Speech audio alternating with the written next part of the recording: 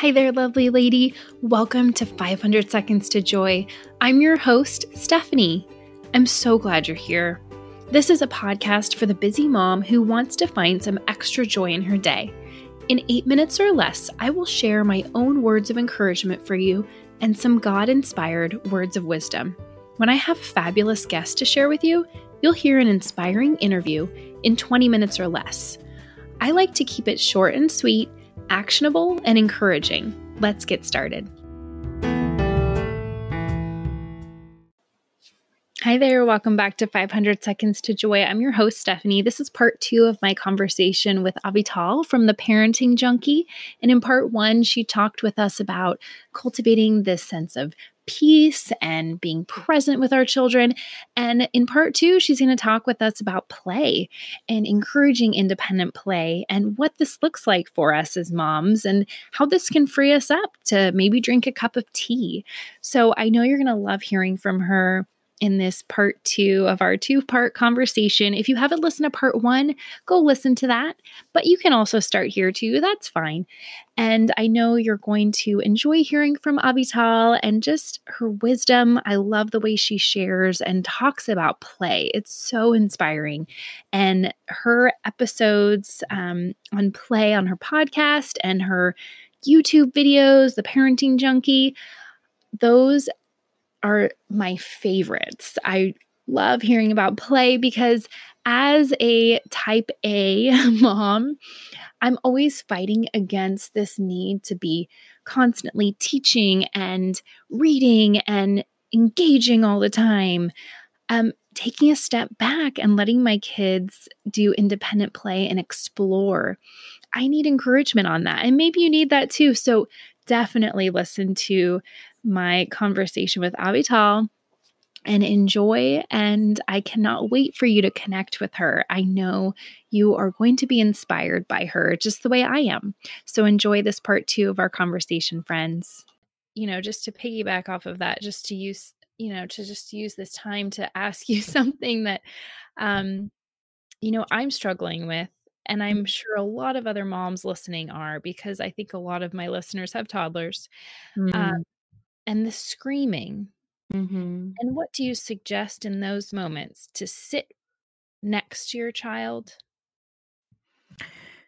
Well, children scream for various reasons, and I think it's always helpful to kind of tap into our intuition and ask ourselves, where is this coming from? Mm-hmm. Because we want to respond differently to different types of screams, just like we respond differently to different types of cries or to different talks, right? Mm-hmm. So some 2-year-olds are just really intrigued by their new power to just create loud noise. And it's not meant to irritate us. It's meant to explore auditory sensation, right? Mm-hmm. Some toddlers are screaming in frustration. They're trying to express themselves, or they're trying to get something that they want, and they don't have the words, or they don't have the emotional regulation to handle the frustration that's coming up. And they need support in helping themselves calm down. And sometimes it becomes a bit of a behavior where they're getting reinforced by our irritation or by stop screaming, and they suddenly see, oh my gosh, this is an interesting button to push, because when I push it, mom jumps, Mm-hmm. And then it's more behavioral, and it's more about disempowering that and not giving it the attention and the intrigue, kind of popping that balloon so that it's not so powerful. So I guess my first question to you, Stephanie, is where do you think the scream is coming from in your child? It's a great question. And it is usually around hunger, because my sweet little 3-year-old eats very little bits at one time. And if too long passes, her blood sugar drops. It's happens to me as well. I snack throughout the day. Mm-hmm. She has eating habits just like me. And, it's that hanger. And Mm-hmm. and I can definitely tell based on the time of day. It's almost always around 10, and usually I can head it off and get the snack on the table. But if I'm a few minutes late, there's the scream. Mm. Um, yes, it's something that I try to not react to and Mm. just sit with it and let it flow. But at the same time, letting her know that I'm not okay with her screaming at me in my Mhm. face in Mhm. anger. That's not an okay way to behave toward me. And since she's such a verbal 3-year-old, I'm able to have those conversations with her, and there's able to be like a, "I'm sorry, mom, and I forgive you," and, "Okay, mom, let's be friends again." So I Mm. 3-year-old probably talks more like a 4-year-old, but, anyway, in those moments, it's definitely anger, and it's just I'm that safe person to let it all out Mhm. with. Yeah. Yeah, and I mean, I think you've got your answer right there. It's about saying that you're not okay being spoken to that way and still holding empathy for the fact that she can't quite master that skill yet. She will, right? It will take her a little Mhm. bit of, or a lot of practice to learn that this is the hungry feeling. I can scream, or I could also say, Mom, I'm really hungry, you know? Mhm. And I think showing her that on the one hand, you're empathic towards that and you're going to rush to get the snack. Absolutely. Something like, whoa, sweetie, I hear you're so hungry. I get it. You're really frustrated.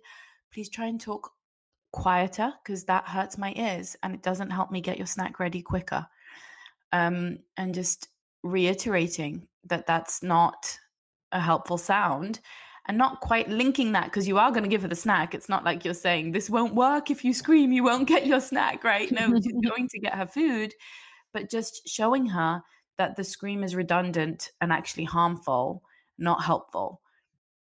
So, Mhm. whoa, I see you're really upset. That's too loud. That hurts my ears. Can you please practice with me saying it in a quieter voice?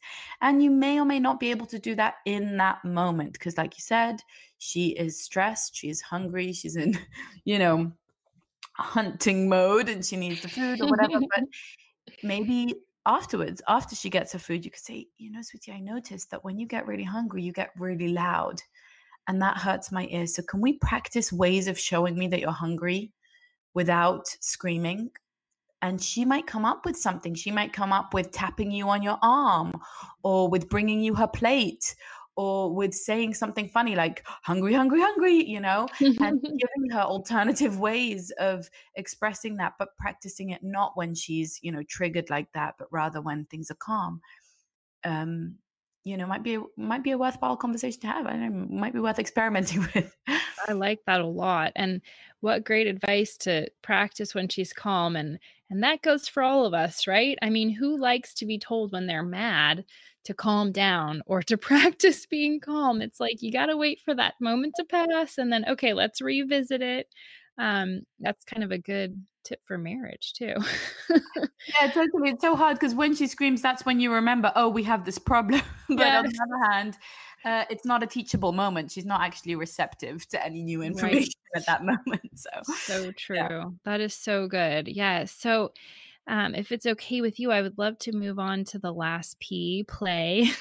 Yeah. Um, we wanna encourage play with our children, and I know you talk a lot about independent play, and I would love to hear some of your, practical tips of ways to implement more play, in the home and just empower moms, with this Mm. idea of play. Oh, yeah, totally. You're speaking my language. So, play is on the decline. We have longer school hours, shorter summer holidays, shorter recesses, much more concern about safety and kids not being out and about with other kids, etc. So kids are so much more limited. We have much more scheduling. I'm talking very stereotypically, but this is what we're seeing in terms of numbers. And it's to devastating effect. It's to devastating effect because play is an absolutely crucial part of childhood and I venture to say adulthood as well. So the decline in play leads to a whole host of other ills, like a rise in depression, a rise in anxiety, a decrease in creativity, a decrease in academic skill, in social and emotional intelligence, because play, just any modality of play, what children pick up and do naturally when given the time and space to do so, is where children naturally develop all of the skills that they need in order to succeed in adult life in their culture. So let's put a pin in that for a moment and move on to a flip side of this, or another side of the same coin, which is that us parents are so much more isolated than ever before. We have, we're not raising children in clans. We are often alone with our children at home. And then we have this big conundrum of screens and how much to use and digital babysitters, etc. And we have a lot to get done. We have dishes to wash and emails to answer and all that stuff. And if children can sink into play, if they can enjoy a world of independent play, of exploring, with cars, with trucks, with dolls, with Lego, whatever it is, painting, dancing, I define play as any self-directed exploration that children are engaging in, then that liberates us as well. We can sit down with our cup of tea, we can answer that email, we can make the phone call, we can iron, whatever it is we're doing, because our children are engaged in an activity that benefits them, and we don't have to feel guilty around switching on a screen. Again, you don't have to feel guilty when you do switch on a screen, but I know many of us do feel guilty about that. And so this to me is an absolute win-win. It gives children the social, academic, emotional, physical development opportunities that they seek and need. It gives them time and space to get attuned to who they are, to get quiet and listen to their inner voices, direct themselves, create the worlds around them that they're curious about, that they're interested in. These are skills that so many of us are trying to reclaim as adults, right? Learning how to be quiet, how to quieten the mind, how to sink deep into a creative flow, how to pursue our own self-directed interests. Well, these are all things that children do naturally, just we teach them out of it. And so I'm on a mission to help myself and every other parent out there simply preserve and reclaim this natural tendency that all healthy children have, to play. And play looks different for each child and different in each home. But if we just create some space, some physical space and some space in our schedule and encourage it, it's there. And it's a gift. And our culture doesn't see it as that, right? It's like, oh, they're doing nothing. They're staring at the ceiling. They're just twiddling their thumbs. They're just building with Lego. When are they going to do real productive work? And I think it's time to flip that on its head and to realize that that is the most productive thing that children can do. Mm-hmm. Such a good message for moms to hear, and everybody to hear, really, because I think you're right. Adults need to play more too, and have those opportunities to be creative and to just turn off the phone, or just place it face down is what I do, and just think, just be, pray, meditate, journal, read, whatever those, just be. And I think kids, I've noticed, especially after doing the screen challenge, 5 days in, there was no asking for the screen anymore. And, I don't think you have to take away the screen completely, but I do think there's some value in having periodic times where you just don't go there and you allow them to just explore. I mean, it's so beautiful when you see them just making up their own games, and um, that's when people feel truly free. And it's so amazing to see a child lost in play, and you do see that complete freedom that a lot of us adults would love to attain. That's such a Yeah. beautiful thing to see. And so how can maybe this week, just kind of a little action step or something moms could put into practice to kind of encourage more play in their home? Yeah, absolutely. Well, so my work is full of action steps to encourage play, but I'll tell you one thing that's very easy to stop doing, and it's a little bit similar to the listen comment, the listening idea, but it's to stop interrupting when play does begin. We are taught in our culture to constantly speak to our children and talk to our children, narrate what they're doing. Oh, you're putting the blue block on top of the red block, and to direct them. Why don't you do it like this? Let me show you how it works. Oh, should I do that for you? Hey, why, maybe you should add this in. And just noticing that our children are sinking into a state of play. It's the same state as adults sink into, what we call it flow. Mihai Csikszentmihalyi coined the term flow and explained what it Mhm. entails, right? Sinking into an alternative reality where time and space kind of stand still, where you're challenged, but also, gaining mastery. It's not too difficult to challenge, where you're expressing yourself. If you were sitting there writing the most beautiful novel and you're in the flow of your writing, do you want your husband to come and look over your shoulder and say, "Oh, I like how you wrote that metaphor. I see what you're doing with that character." It's so distracting. That's a good example. I like that. That's And it's funny. kind of disrespectful. It But you is. know, Wow. I never thought of it like that. That's a great example. I think people are gonna like that. yeah, so it's one thing when a child looks up at us and makes eye contact and says, "Hey, you be the mermaid," right? But it's a completely different thing when they're exploring something and we come and shake a rattle in their face or do something, tell them what to do. We're shooting ourselves in the foot, not to mention robbing them of the experience, but we're also teaching them to be dependent on us. And then we're surprised with, why can't they self-direct? Babies know how to self-direct. Toddlers know how to self-direct. It's more about getting out of the way than it is about doing anything else. And I think that is a really good starting point. It's just noticing.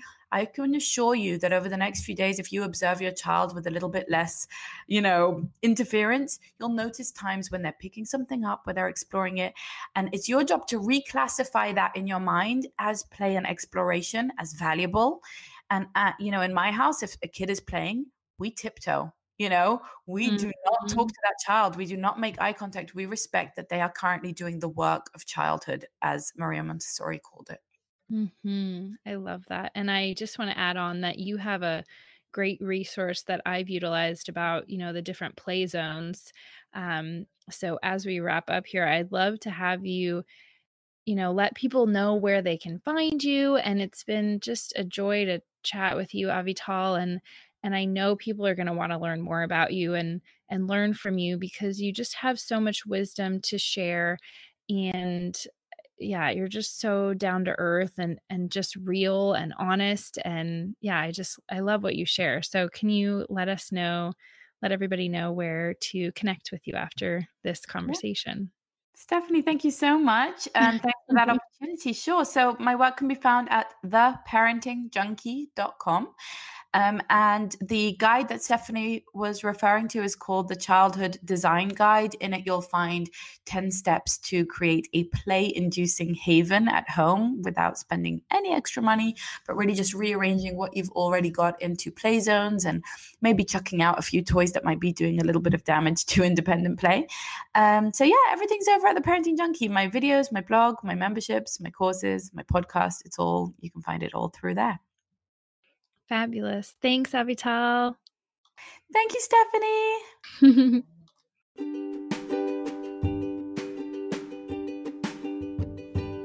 Okay, friends, I hope you enjoyed my conversation with Avital. Definitely look at those links in the show notes, click on those, and connect with her. She has so much goodness to share on her website, on YouTube, on her podcast. If you were inspired here, I know you will continue to be inspired by her over in one of those ways. And it's just so fun to get to chat with fellow podcasters and to chat with a mom who is just so excited about encouraging other parents in their journey. So I hope you enjoyed this conversation today. And if you did, would you please do me a favor and leave a review? You can go to your Apple Podcasts app on your iPhone and click the little icon that says write a review, and you can rate and review the podcast. That way we can find more moms to join this 500 Seconds to Joy community and just really encourage parents in their walk and just create this beautiful community where we support each other, we lift each other up, we encourage each other, we inspire each other. Can you tell I'm excited? Anyway, thank you so much for being here. I can't wait to chat with you again soon. Have a wonderful rest of your day. Bye for now.